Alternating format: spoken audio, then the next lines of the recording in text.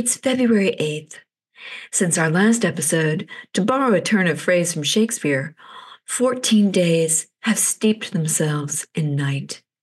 Today, the sun rises at 7:16 a.m. and sets at 6:01 p.m. That's 10 hours and 45 minutes of daylight, 24 minutes more since episode 9. The dawn chorus of birds is beginning to strengthen as migration patterns start to reverse and nesting season in our area draws closer, all dictated by the sun's return. Life, ever returning. The season of suspension is giving way to change once again. I'm Claire Houle, a writer and instructional designer at the Center for Teaching Excellence at Midlands Technical College here in Columbia, South Carolina. Join me as we once again branch out, following the roots and filaments of teaching and connection here at the college. What is the place we allow for failure in higher education?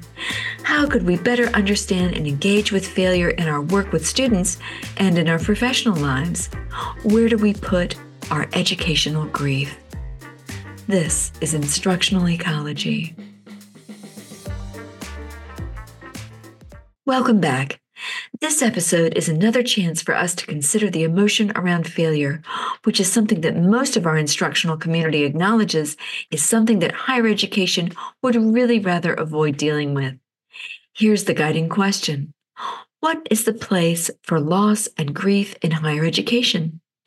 So, in keeping with the work of our season, let's face it. Let's continue walking carefully through this dark place, trusting each other to provide illumination, even if it's only for the smallest of moments. I think a lot about something the writer E.L. Doctorow said about writing a novel. He said, it's like driving a car at night. You can only see what's in your headlights, but you can make the whole journey that way. I've often used this simile in teaching, and it feels true of many times in life as well. As we draw closer to the end of the failure season, narratively, we should be talking about return. But the return is the trick, isn't it? To return from the underworld in mythology, you have to have the golden bough, the magical talisman that allows you to return to life alive and not as a shade, a ghost. We all want to survive our failures and griefs and return to our lives. How can we make that more possible for our students? Let's continue to face our collective discomfort and uncertainty. Today, we'll hear the voices of 3 guests to see what light they might bring. Loss and grief in higher education. To set our stage, she's a theater professor, please clap. Here's Elena Martinez-Vidal, who told us a failure story in episode 3. When I put our guiding question to her, she seemed to summarize everyone's response every time I've asked. Here we are talking earlier in the season. So I'm wondering, what is the place of grief and loss in higher education? That's such a deep question, Claire. It is so deep. I think that we do not actually deal with that. For the most part, a student withdraws because they're not doing well, and it's like, oh, bye. All right, let's stay with that.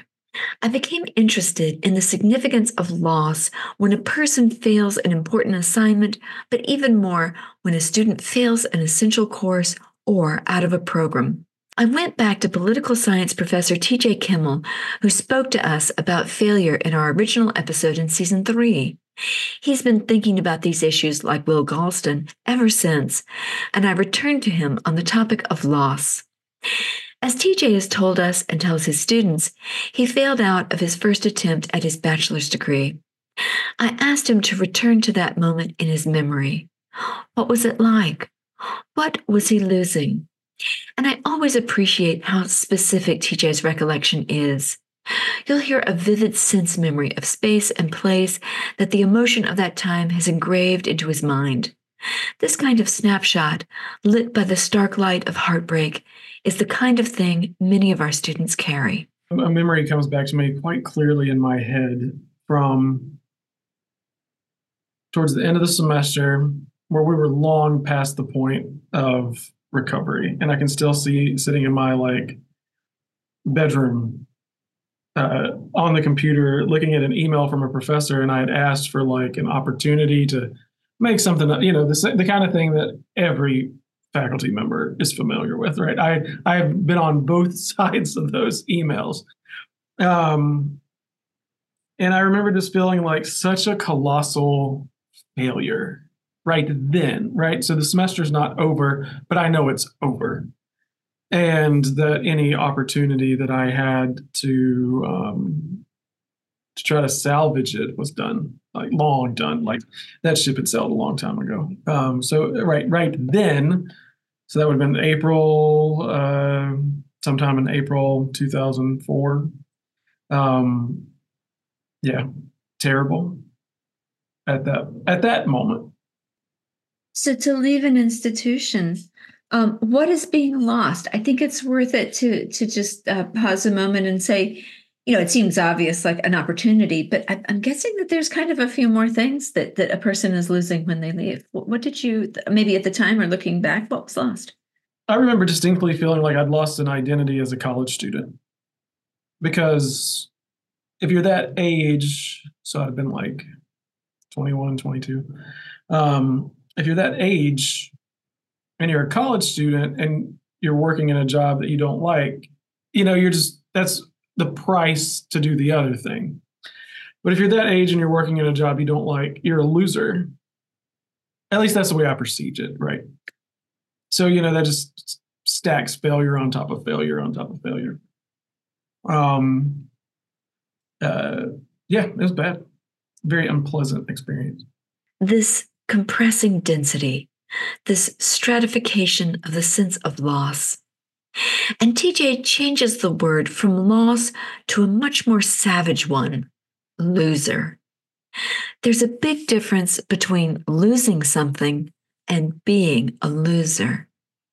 Perhaps we should start to ask how our students encounter educational loss. Are they feeling loss? Or are they transforming that into a painful identity like loser? I think that question could be a very useful diagnostic tool, because if we see this change taking place, we could intervene before the poison spreads. And the people who often intervene the most closely are our counseling services staff. I've returned to Cyntrell Legette, an MTC counselor and therapist, for a second conversation focused in on grief and loss. Because educational loss recalls for me Cyntrell's own experience when she realized as a young woman and college student that law school was not in her future, despite long-cherished dreams. I asked her about the connection between loss and grief. Here she is, illuminating that connection for us. So when people think about grief and loss, they tend to think about a person who has passed away, but not realizing that there are other forms of grief. And so when I took a look at, I'll just go into a little bit of kind of like my own story a little bit, and how I looked at, realized that I was grieving and had to work my way through it. I had a view of becoming an attorney. And so I thought that is what I wanted to do. And I had what I thought were the right reasons for becoming an attorney. I wanted to be successful and I wanted to be financially stable. And I wanted to have a job where I felt that I could help people. And, I can be a defense attorney and I can really help people. And then when I realized that path was just not going to work, I found myself feeling like a failure. And so the grieving part of it was I have lost this, I guess, a part of what I thought my reality was going to be. So I had to grieve the fact that this picture that I had of myself, being in a courtroom, right? Like that's lost. That's not going to happen. I'm not going to law school. That's not going to happen. And so it was a loss. Overwhelming for sure. Sometimes, can be debilitating. Grief, it comes and goes, right? So, one moment you're able to deal with it, and then other moments, as I was seeing maybe some other people living out those dreams and going to law school, and I started feeling things all over again. So it definitely is a very real experience. And I'm glad that you brought that up, because I don't think oftentimes people would connect the parallels between grieving and academic failure. If this is a new connection, let's begin to fill out a much more detailed picture of the experience through this lens. I asked Cyntrell to list what students are losing when they fail out of a program or out of college altogether. So there are so many things that the students are actually losing. Some of the things that come to my mind are, we know that they are, losing what has been their norm, obviously, for a while. The fact they are going to classes. Some of them are losing friend groups and like support circles, job prospects, and, financial aid. So, I mean, there's so many different things that students are really losing, but one of the things that we don't really think about, I don't think as much, I know I haven't, is that you really are losing or a part of your identity, because you do identify as a student, but you're also losing like a dream, your whole vision of what your future is. When we lose a person to death or other circumstances, we often grieve. Could you explain to us how loss and grief are connected from your perspective as a therapist? So I never really thought about it much until we started having these conversations. I always knew that it was a loss, but we do grieve, all sorts of losses, not just death. And so again, when you are, say, losing a friend, that is a loss. You lose your friend group, that is a significant loss. And so that is something that an individual would grieve. And like I said, I've seen it. And when I think back to my own personal failure, when I found myself in that very same seat that a lot of our students are in, and I reflected on it, I realized how I was grieving. When you lose something and lose something that is significant, it is definitely to be expected that you would begin to grieve that loss. That's a much deeper picture of loss than our party line. When we say at the college, you can get anywhere from here, we're focusing on ultimate student goals, where they want to get. So we understand that failing out can mean the loss or long delay of specific career pathways. But Cyntrell and TJ point us to a much more holistic sense of loss from failure. The loss of community that includes class meetings, friends, mentors, human contact, an intellectual life, a community of practice, network and connection, a sense of belonging. It involves the loss of routine. There's no longer a third place to go to other than home or work. No more class meetings in person or online. No more homework time, focusing on subjects you care about. And there's the loss of identity. You are no longer a college student.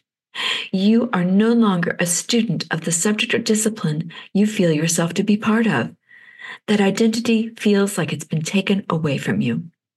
So, who are you now without that? Uncertainty has now replaced planning and a path.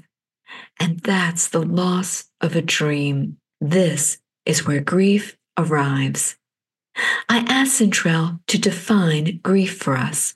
The textbook definition of grief is a deep sorrow that is caused by a loss. That is grief. So in a nutshell, grief is that feeling, that emotion that is caused by a loss. But to me, grief is a process.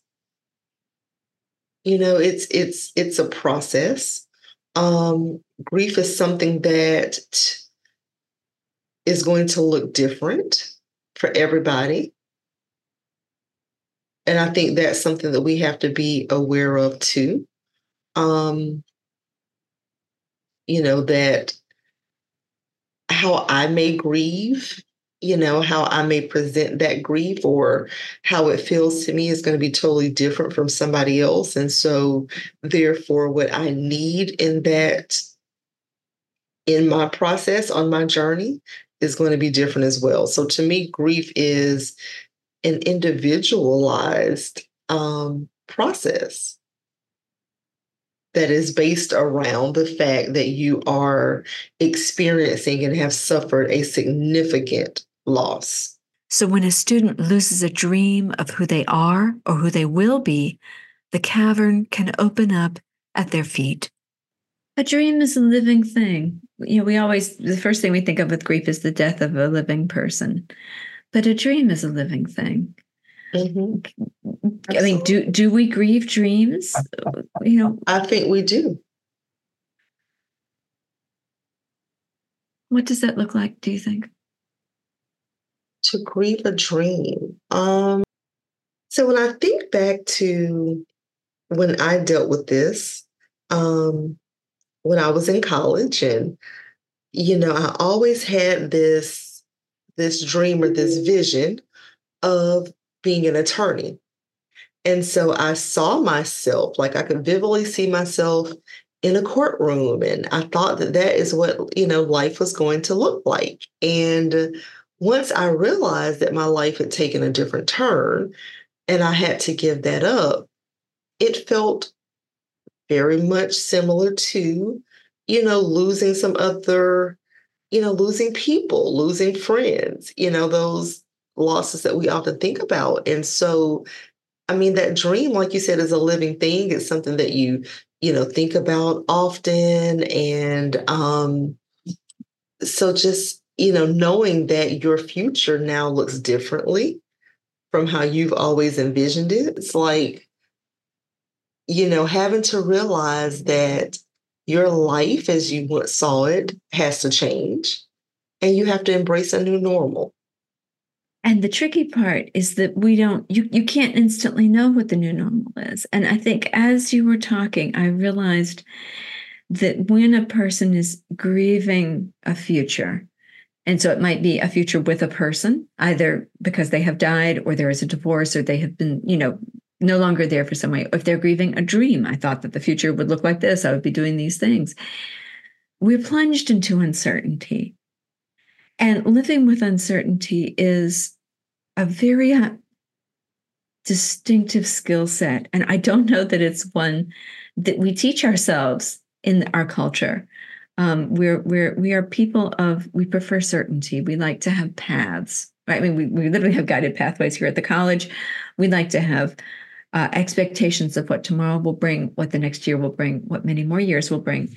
And when suddenly a dream or goal or future is taken away, there's an emptiness for a while before we figure out what to replace that plan with. Do you have any perspective or wisdom on living in that space, that gap between one future and the next? I truly believe that just having a positive mindset overall helps. I think one of the things that we should always keep in mind is that nothing is for certain. And having the ability to be able to adjust. Because, things just may not always go according to that plan. But just, again, being positive and just knowing that things still are going to work out for you. It just may not look differently. And the fact that the dream had to have been created by you, right? It's your dream. So if you created that dream, create another one. Create a new dream, and not to make it sound as if it's just, not to diminish it, but to know that you can create a new dream. So I think about, just for myself, the attorney, that didn't work. And so I started thinking, okay, let me come up with something else. What else would I like to do? What else would be fulfilling? And I absolutely love the journey that I'm on now. And the journey that I'm on now actually was sparked by the fact that what I did before didn't work. So to know again, it's not over. Sometimes we just have to change direction, but to know that things are going to be okay. And again, create a new dream. Like you're in the driver's seat when it comes to your life, your journey, and to know again that it will be okay. Changing direction is okay. Change is okay. If we accept that educational grief is indeed real for many students, then let's look at that more closely. And let's recall that plenty of students can be disappointed by failure or a change in plans, yet do not experience profound sorrow. But many others do. And this large population are the ones we're talking about today. At an open enrollment college, this is a crucial issue we cannot turn away from. Cyntrell offered a great observation from her vantage point as a therapist about student behaviors during and after failure when we look together through the lens of grief.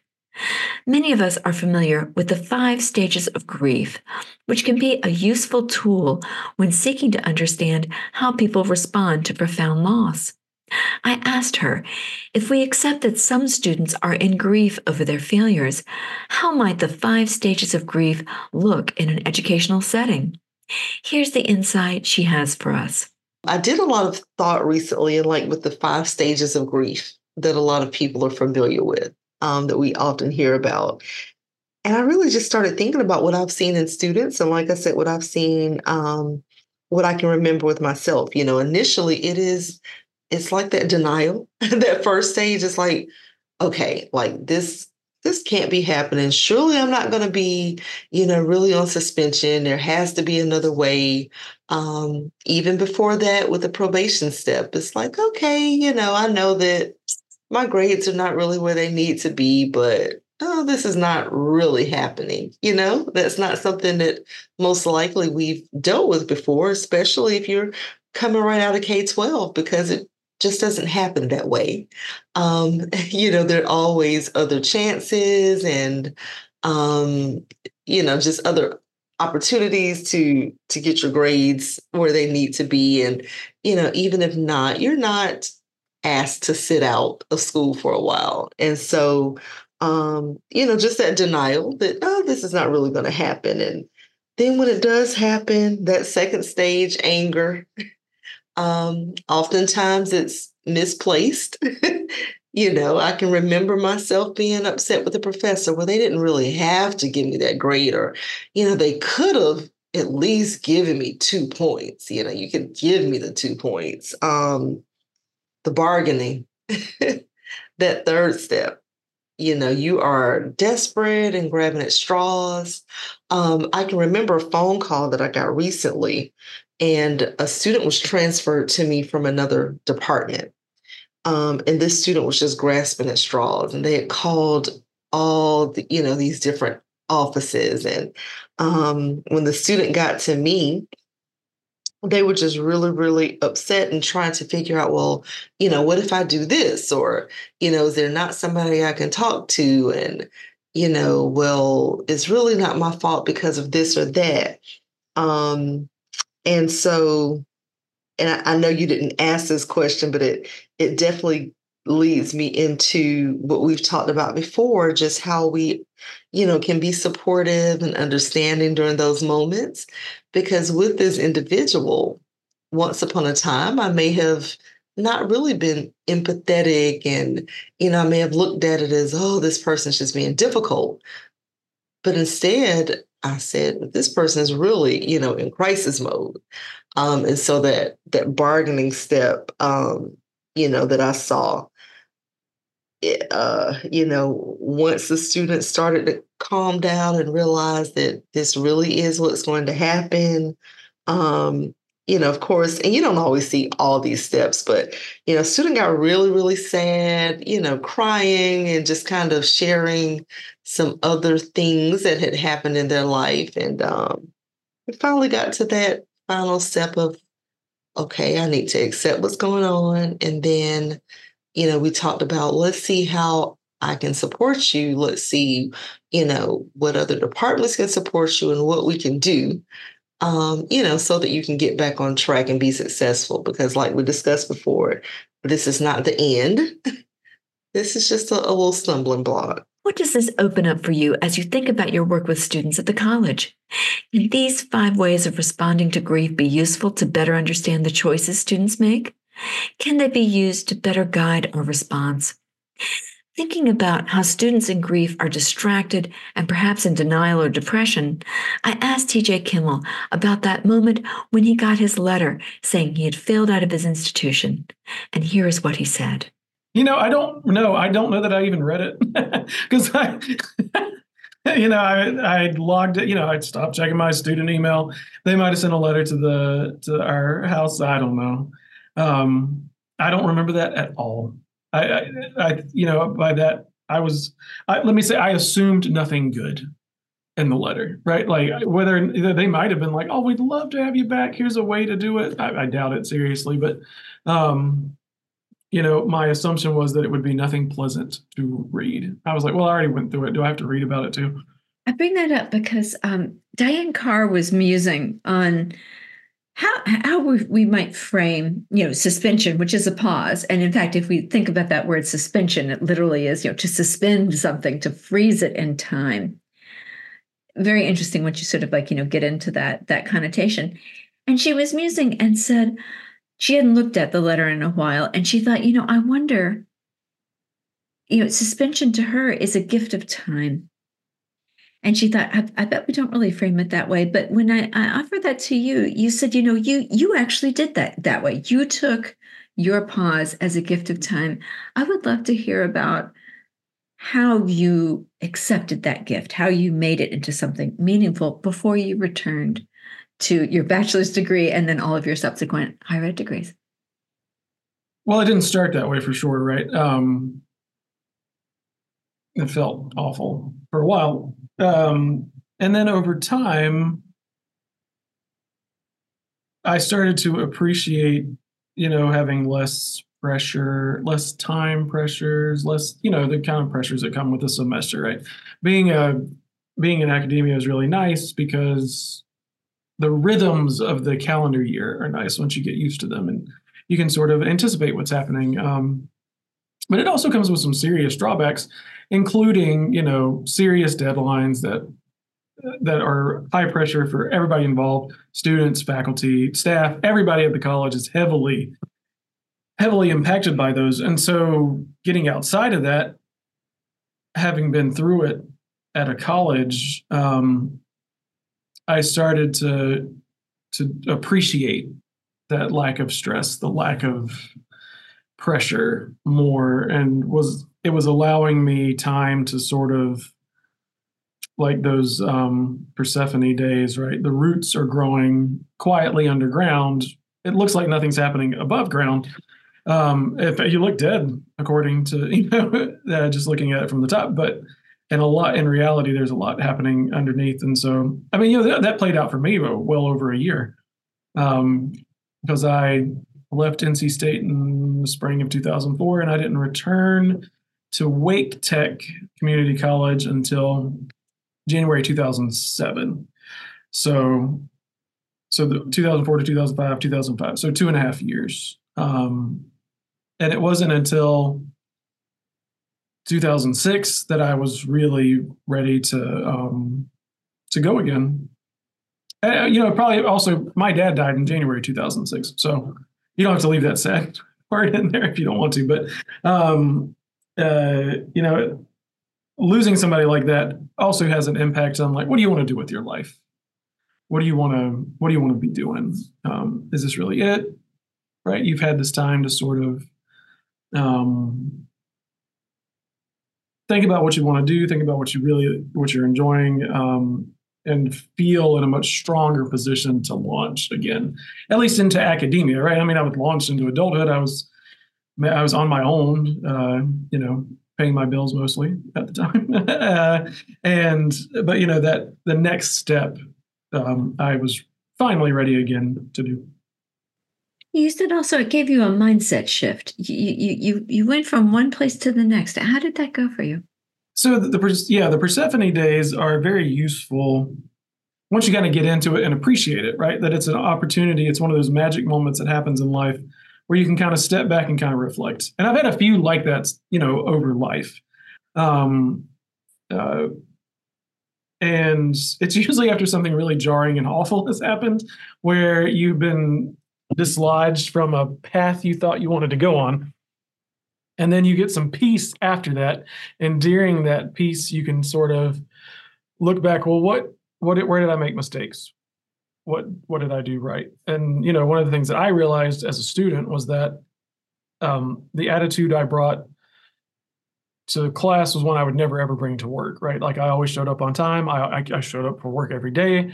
I did everything I was supposed to. And I was like, literally, if I just take that skill set and apply it to my work as a student, I would probably excel dramatically. And I did. I made the dean's list every semester after I came back.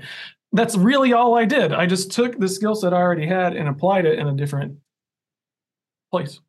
This reminds me of the revelation Dr. Rames had in his first English class, that he would have better success if he applied the techniques and skills he was being taught to his writing, and it worked for him.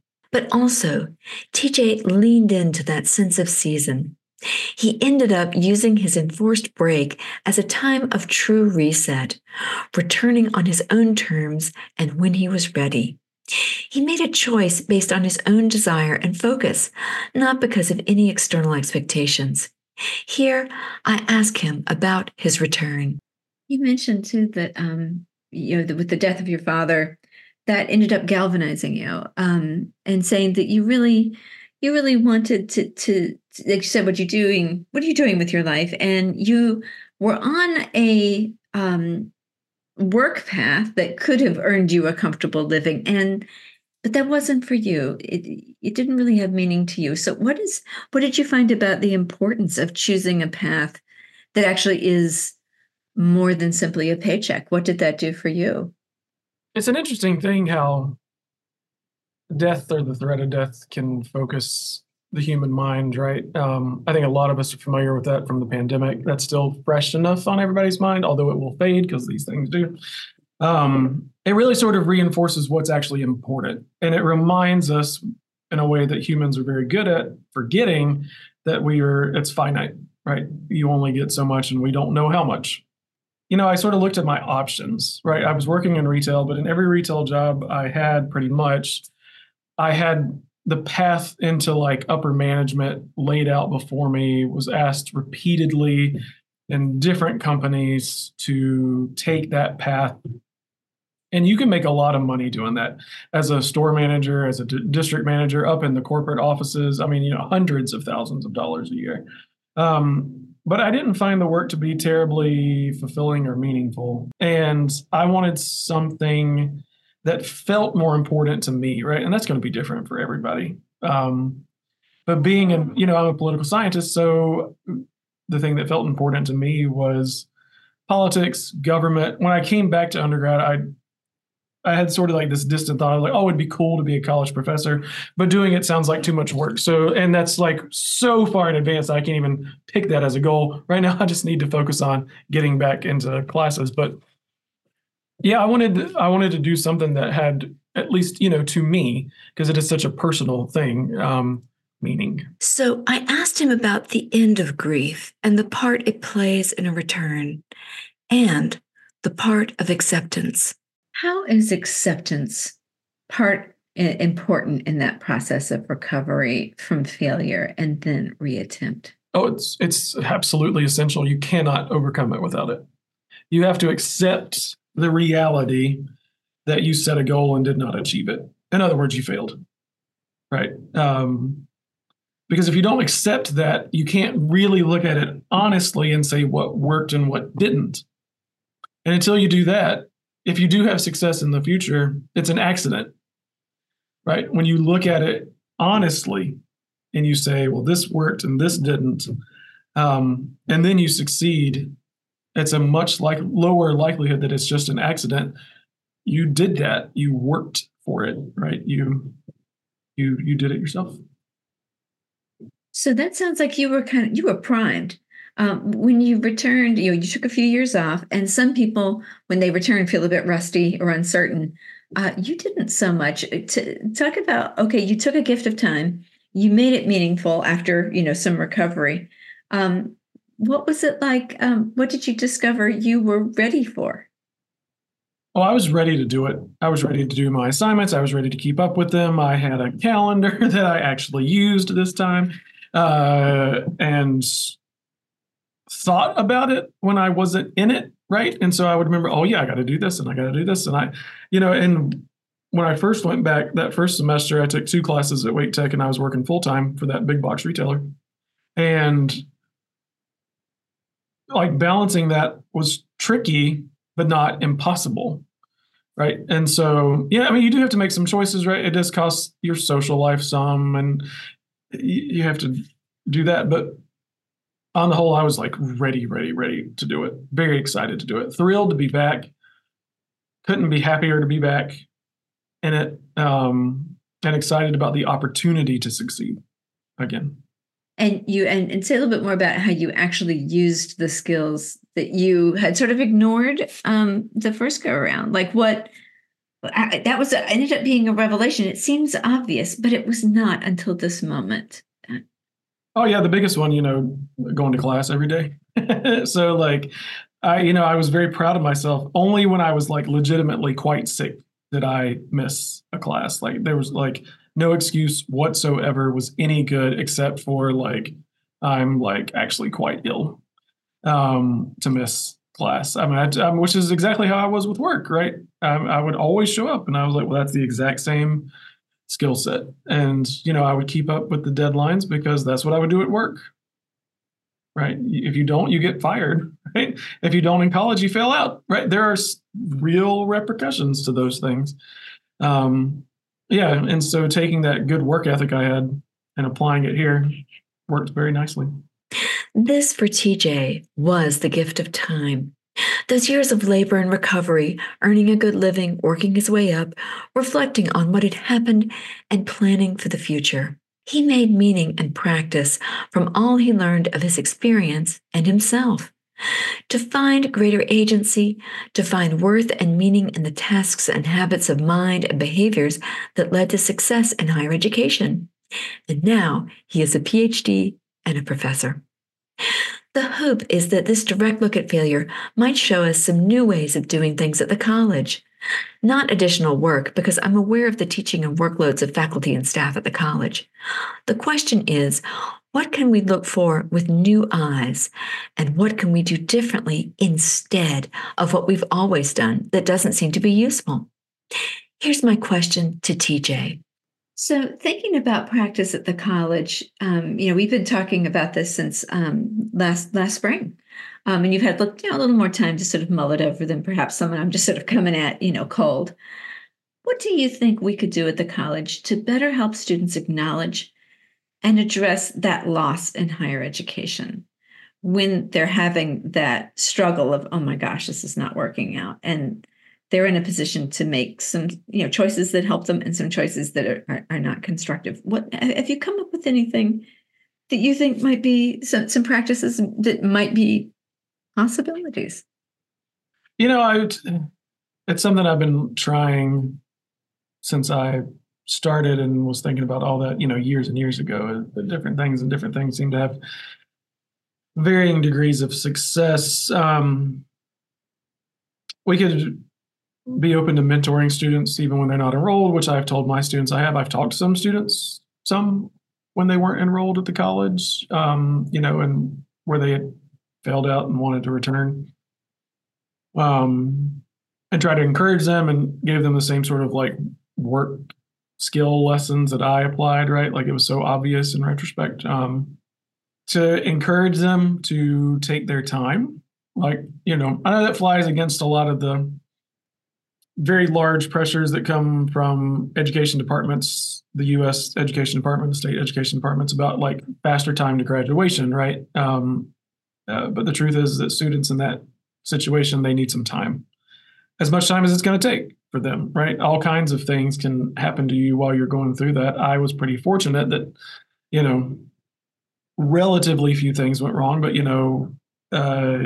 if you have a family, right, that could take years beyond to get there, right? If you have children to take care of, or I mean, life can be very, very complicated. So they need the time to to get there, right? But it would have been nice if I had been going through that, if I had known that I could go talk to somebody at NC State or Wake Tech and been like, hey, this is what I'm going through. This is what I'm thinking. What is your advice, right? I mean, they probably did, right? But you feel like at the time I would have felt like that it was a waste of their time to talk to me, right? That I really wasn't there yet anyway. I'm like, yeah, well, when I'm ready, I'll chat. But just some way to offer them like a sounding board to think about, well, what worked and what didn't.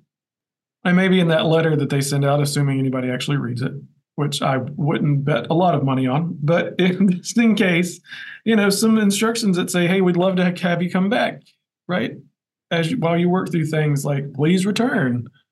It would, we don't consider this the end of the road for you. This can just be like you're getting off for a little bit and you'll come back. And how about Cyntrell's perspective and how looking at student failure through the lens of grief might change our perception and response? We see a lot of different behaviors from students. And we don't always know exactly what's going on, right? Because, people have very complex private lives and many things could cause people to do things. But you had that moment where you were a little puzzled, like, okay, why is this person calling all over the college? And, oh, wow, this is quite something I'm seeing. And then you had that moment of saying, I don't think that the student is trying to be difficult. I think that the student is in grief. And therefore, I'm going to approach this kind of conversation a little differently. So that would lead me to ask a great question, which is, so what? If we begin to think about students being in educational grief, what are some of your early thoughts about how we might work with them differently when we change the lens to this person is grieving? So I think that when we look at it that way, and I believe on the earlier podcast, I talked about a course that I used to teach, nonviolent crisis intervention, how we, dealt with crises. And so I now look at things from that lens. And I think that when we're able to see that somebody really is dealing with something that is difficult and what I consider to be crisis mode, I think it helps us to change our perspective. And we're not looking at it, from a place of being judgmental. And something that came to me just this morning as I was thinking about this podcast is that a lot of students think about particularly the suspension process as something that's punitive. And it may come across as, punitive, like, hey, if you don't do well, you're going to get kicked out. That's it. You're going to be kicked out of the college. But I think that even if we're having those conversations and when we're having those conversations, even if we talk to the students about the fact that it's not a punishment, that this is for you, this could be a much needed break, a time for you to take a pause. It doesn't mean that you're not meant for school. Some of the things that we talked about, it doesn't mean that you're not meant for school. It perhaps could really just mean that right now, this is not something that you are able to handle. And so taking this semester off, taking that time off would allow you to take some things off your plate, regroup, come up with a plan. If there's some skills that maybe you need, a lot of times I see students often talking about struggling with time management and study skills. Those seem to be, two of the biggest things that I've seen when they talk about skill deficits, not necessarily when it comes to the content, but just, I don't really know how to study, or I have so much on my plate. I don't know how to prioritize it. And so looking at it as this is not punitive. This is not, again, the end. and let's see what we can do to help you in this time period. Once we've gotten to this point, what can we do to help? How can we support you so that when you return, you are able to be successful? So it sounds like to me that this is becoming an issue of framing. We had Diane Carr mentioning in her episode that she sort of sees suspension as a gift of time. And then she said, I'm not sure that we put it that way in the letter. And when I talked to TK Kimel, who, failed out of his first attempt at undergraduate, I said, do you know what your letter said? And he said, I don't think I even read it. He said, as a student that was failing out, I thought, well, everything is already so terrible. I don't see why I should look at it again. Mm-hmm. And that makes me wonder, well, how could we, not just in the letter, but in other places, frame failure or lack of success in different ways, in different places that change the quality of the experience so that it makes it more possible either to persist or to return at the right time? Because I recall you saying in your first episode, if you have problems with childcare, if you are depressed, if you don't have study skills, you can take time off and come back. And if those issues haven't been addressed, then things will simply repeat themselves. So how do you think, again, and early in your thinking, we as a college might begin to reframe failure or time away from the college? That's a really good question. Love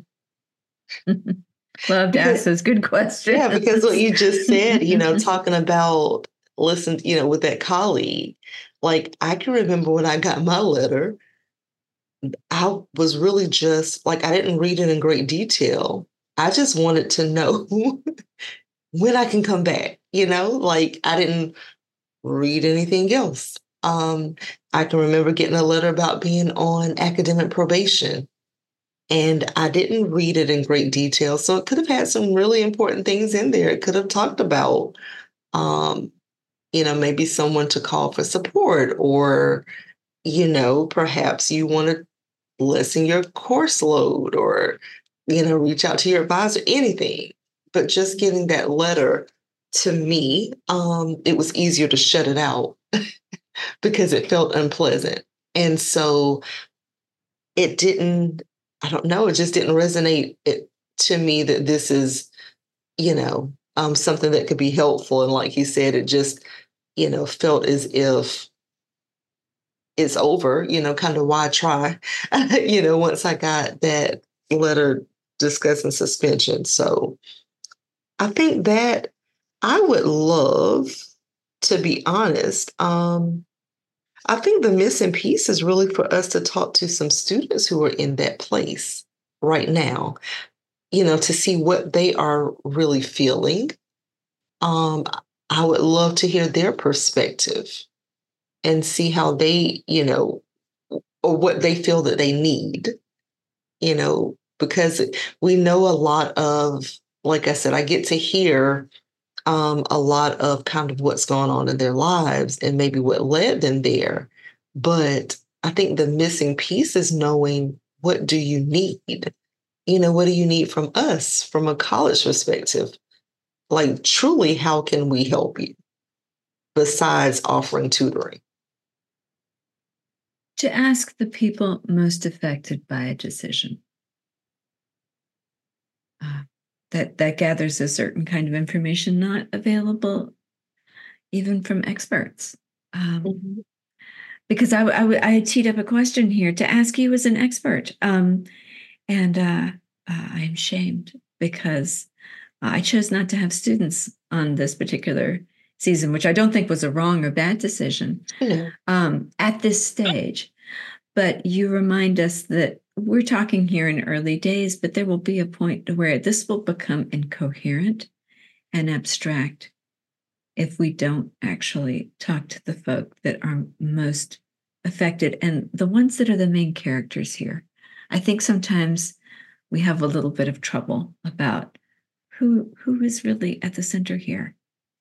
So let me ask you, though, from your perspective as someone who thinks so much about communicating with people in very difficult times, We all know that terrible distraction when you are distressed or in grief, right? And like you said, it's hard to focus on things. You get like this detailed letter, and you're like, okay, well, this might have help in it, but I just need to know the date. I can't get into it now.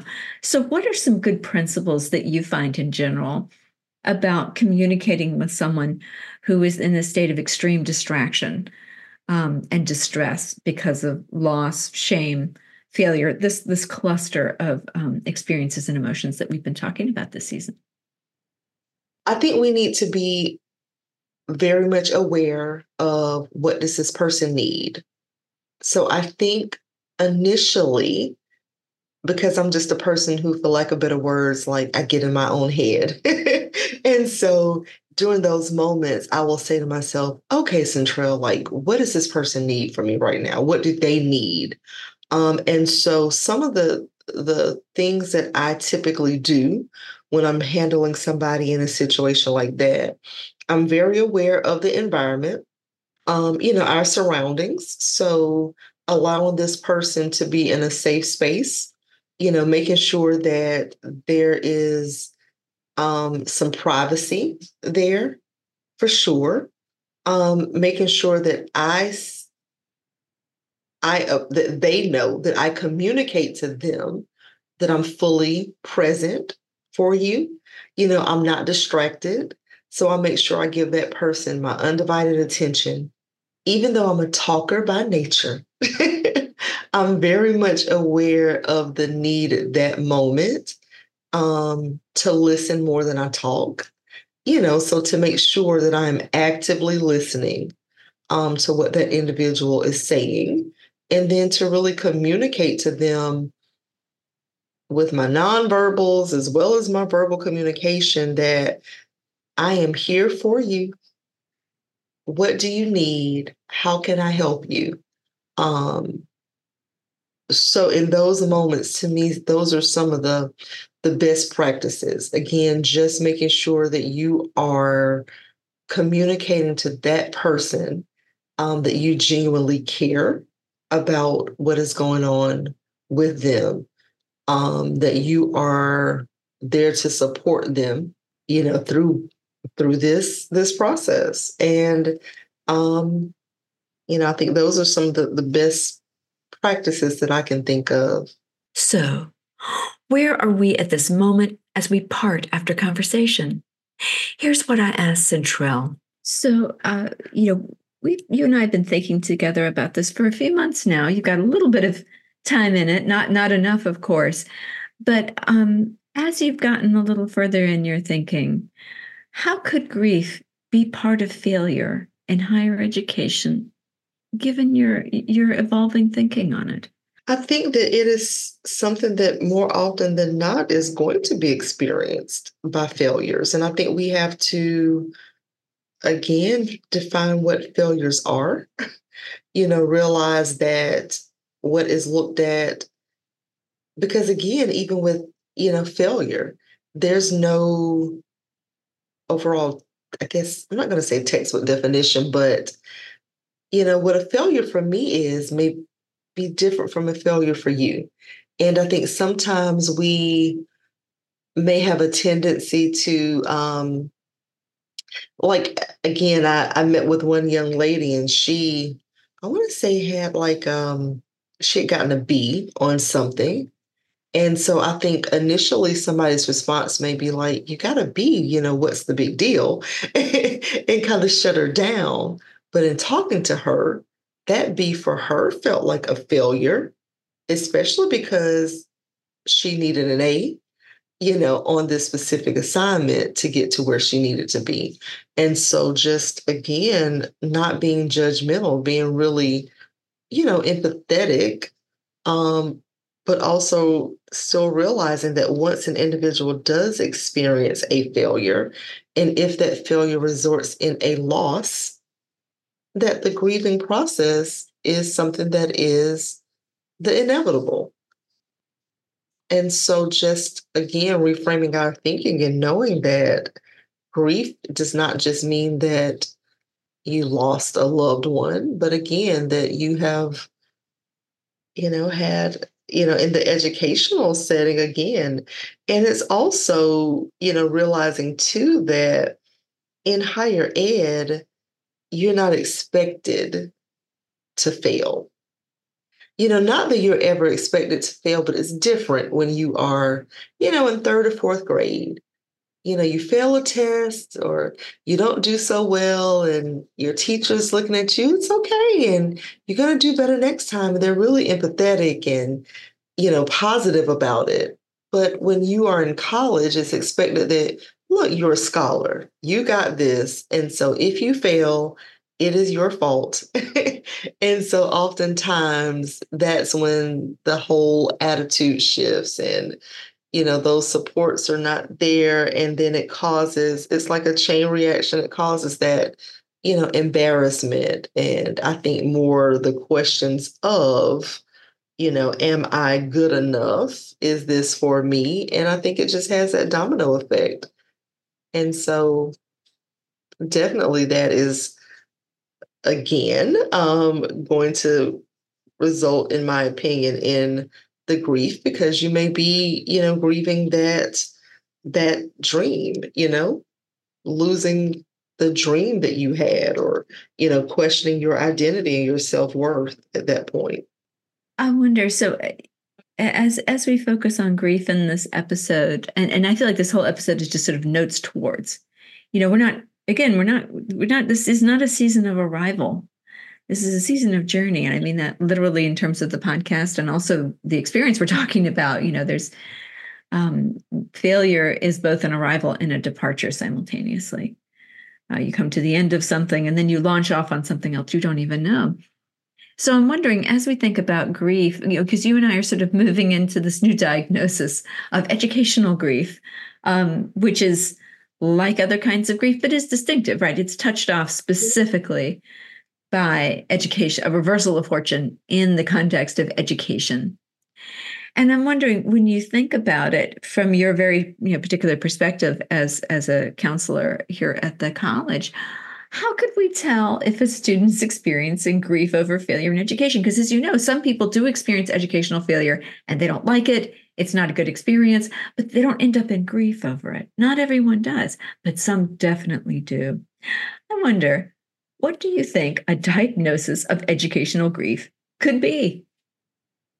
So, if grief is in fact defined as a deep sorrow that is caused by a loss, then I think that you would recognize or see that that student is, their affect would be different.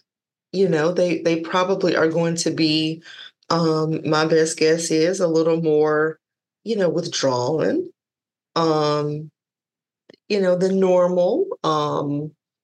We definitely see it. I would just say, just in noticing a difference in those students. So whether it is their grades are declining, their attendance is changing. If you get to know your students, their appearance may be different. Elena, who we spoke to earlier in the episode, has already begun small gestures towards reaching out to students in this circumstance, and she credits the pandemic with a change in practice. I can't say I've done this my entire academic career. So I think the pandemic made me way more sensitive to these things. Also studying DEI and learning a lot about just people and everybody being just themselves. And I actually now reach out to students when they withdraw, and I just ask them if they're all right, what happened. Sometimes I know what happened because they've told me, but sometimes I don't. And sometimes they answer back and sometimes they don't. But when they do answer back, they're like, thank you for asking. And there's usually a really good reason. Their mom got sick. They got sick. Work life just was too much and they just couldn't deal. Work suddenly became 60-hour weeks. And they appreciate at least being asked. I cannot imagine, I personally cannot imagine the loss that someone feels after maybe trying something and it just doesn't go well. And yes, there's going to be a horrible feeling. So I don't know. I don't know if there's anything we can really do except acknowledge it, and I try to couch, even when I'm asking them to withdraw because they're not going to pass, I couch it in the, mind growth terms. It's like, this is not a failure. This is a just you're not ready yet, or circumstances are not allowing you to do it yet. Do not look at this as a terrible thing. Consider this a wise move, that you are aware enough to say, this is not going to work out. I'm going to step back. I just love that question, but my answer is just a little jumbled because I don't know. I mean, we don't have a place for it, and yet maybe we need a place for it. And more broadly, TJ also is thinking about attending to disconnects in our ethics and our practice. You and I have talked several times about how we both feel that shame is baked in to higher education. And that's a big barrier for some people, it's a spur. But for many of us, it can be a barrier to things. It can, be a dampener. It can really cause a lot of trouble. And oftentimes that's why students don't reach out for help. They feel ashamed that things are going badly. And so they hide everything. And of course, we don't get too much out. Do you have any further thoughts about how we could better address that shame that students feel when they're failing? We talked a little bit about being more explicit and understanding that there's a lot of shame, being more explicit and saying that it's okay to feel that, it's okay to go through this, it is okay to go recover, right? And it is okay to come back. Just trying to not treat it like it's this minor thing, or in the way of, a lot of bureaucracies as just, just a paperwork process, when it really is a lot more. There's a lot more going on for the people who are going through it. And the stories are so wild and so different, and everybody's situation is so different.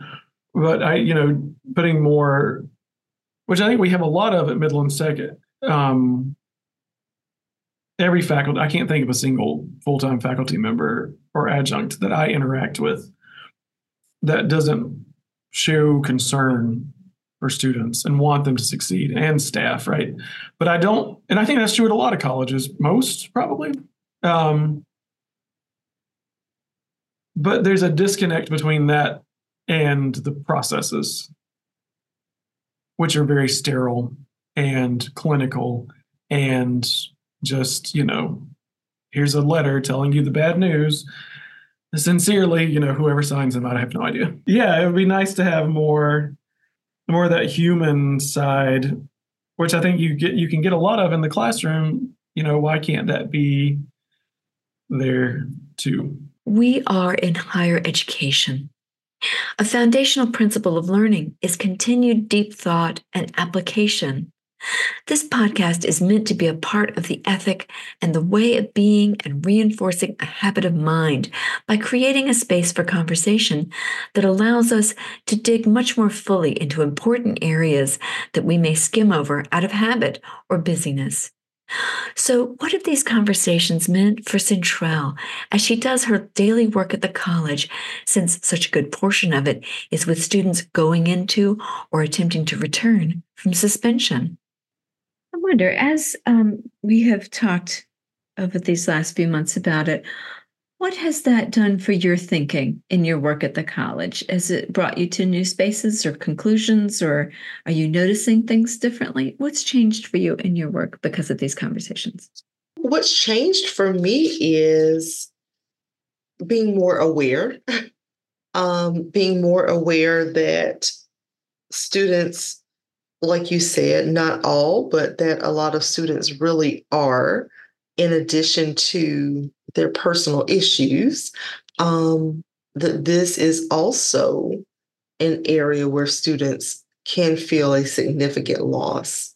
It's not something that I have thought of for many years because I'm so far removed from it, in my personal experience. But just realizing that, this is something that students are really struggling with. And so it has caused me to even go a little deeper when I'm having those conversations, to talk to students about how are you really feeling about this and what support do you need, and realizing that they do need some support. Is there anything else that you'd like to say about loss and grief in higher education? No, the only thing I can think is I just think that it's wonderful that we are coming together and really having these types of conversations. I think it's much needed. It's a conversation that I have never heard before, prior to now. And I just think it's awesome to know that things are in the works for students in higher ed, who are experiencing losses and failure. And I think it's going to do a world of good. I think it's really going to help a lot more students find their way and feel supported, as opposed to just feeling like college is not for me. I think that's going to help them really know that they belong and that they can be successful. So, I'm just excited about the work that's being done in this area.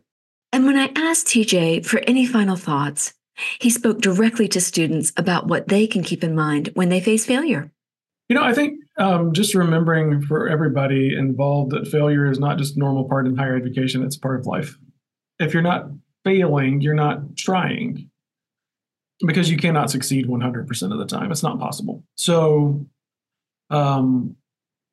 trying to shift that to appreciating that sometimes when people fail, that's just life, right? And that it's not the end of the story. It's just the middle. If you failed at something you want to do, the story's not over. You're just in the middle part. That's really all it means. The end is when you have succeeded, and you're not done until you decide that. What is made possible by appreciating loss and grief caused by failure in our institution? As I said to Cyntrell, we're just in the making notes towards answers stage. But as you've heard, the more we think and talk about these issues, the more that we begin to better understand and encompass them. Friends, I failed to bring students into this season. My reasons were good. Like many people in higher education, I meant no harm. And this is productive failure, because now we can think about future conversations where I will figure out how to safely and ethically bring in the student voices in this public space. I will do things differently next time. And here's another good question. As we move into the last few episodes of the season, how will I know if this season has been successful or if it's failed? What are my metrics? Good questions. I'll try to answer them in upcoming conversations. Our own failures as educators with our students also have such resonance. I recall in episode 5 of season 3 on play, our mechatronics program director, Stan Frost, told the story of how he felt called to be a child psychologist. But the professor who taught that subject at his college was so forbidding, so excluding, that young Stan lost all heart for the work and turned aside to another path. Now, if you know Stan, he loves his work and has enjoyed a vibrant and exciting career that has led him to the college. But that loss was real. That field lost what could have been a brilliant and caring practitioner. We'll never know. And before he found his new path, he was despondent. It's always worth reflecting on our own behavior in teaching and asking regularly whether we are opening the gate wide or standing in front of it. Loss and grief, two certainties of life. They are not absent from education. Thank you for coming along today, since I really think that we're onto some important ideas here at the college. If you'd like to keep talking about these issues, reach out to me at the CTE. My email address is houlec@midlandstech.edu. Join us next time for our companion to today's episode. Instead of a story of failure, we'll have a story of grief. It won't be a personal story, although it does conjure personal memories. Instead, we'll talk with English professor Andrea West about a literal short story called The Management of Grief, and see what storytelling can offer us as we think about working with grief in an institutional setting, something that can be very tough. But we are an institution, so let's look at it together. Join us next time as the light slowly returns to our part of the world, further into the last month of winter and deeper into the web of our community.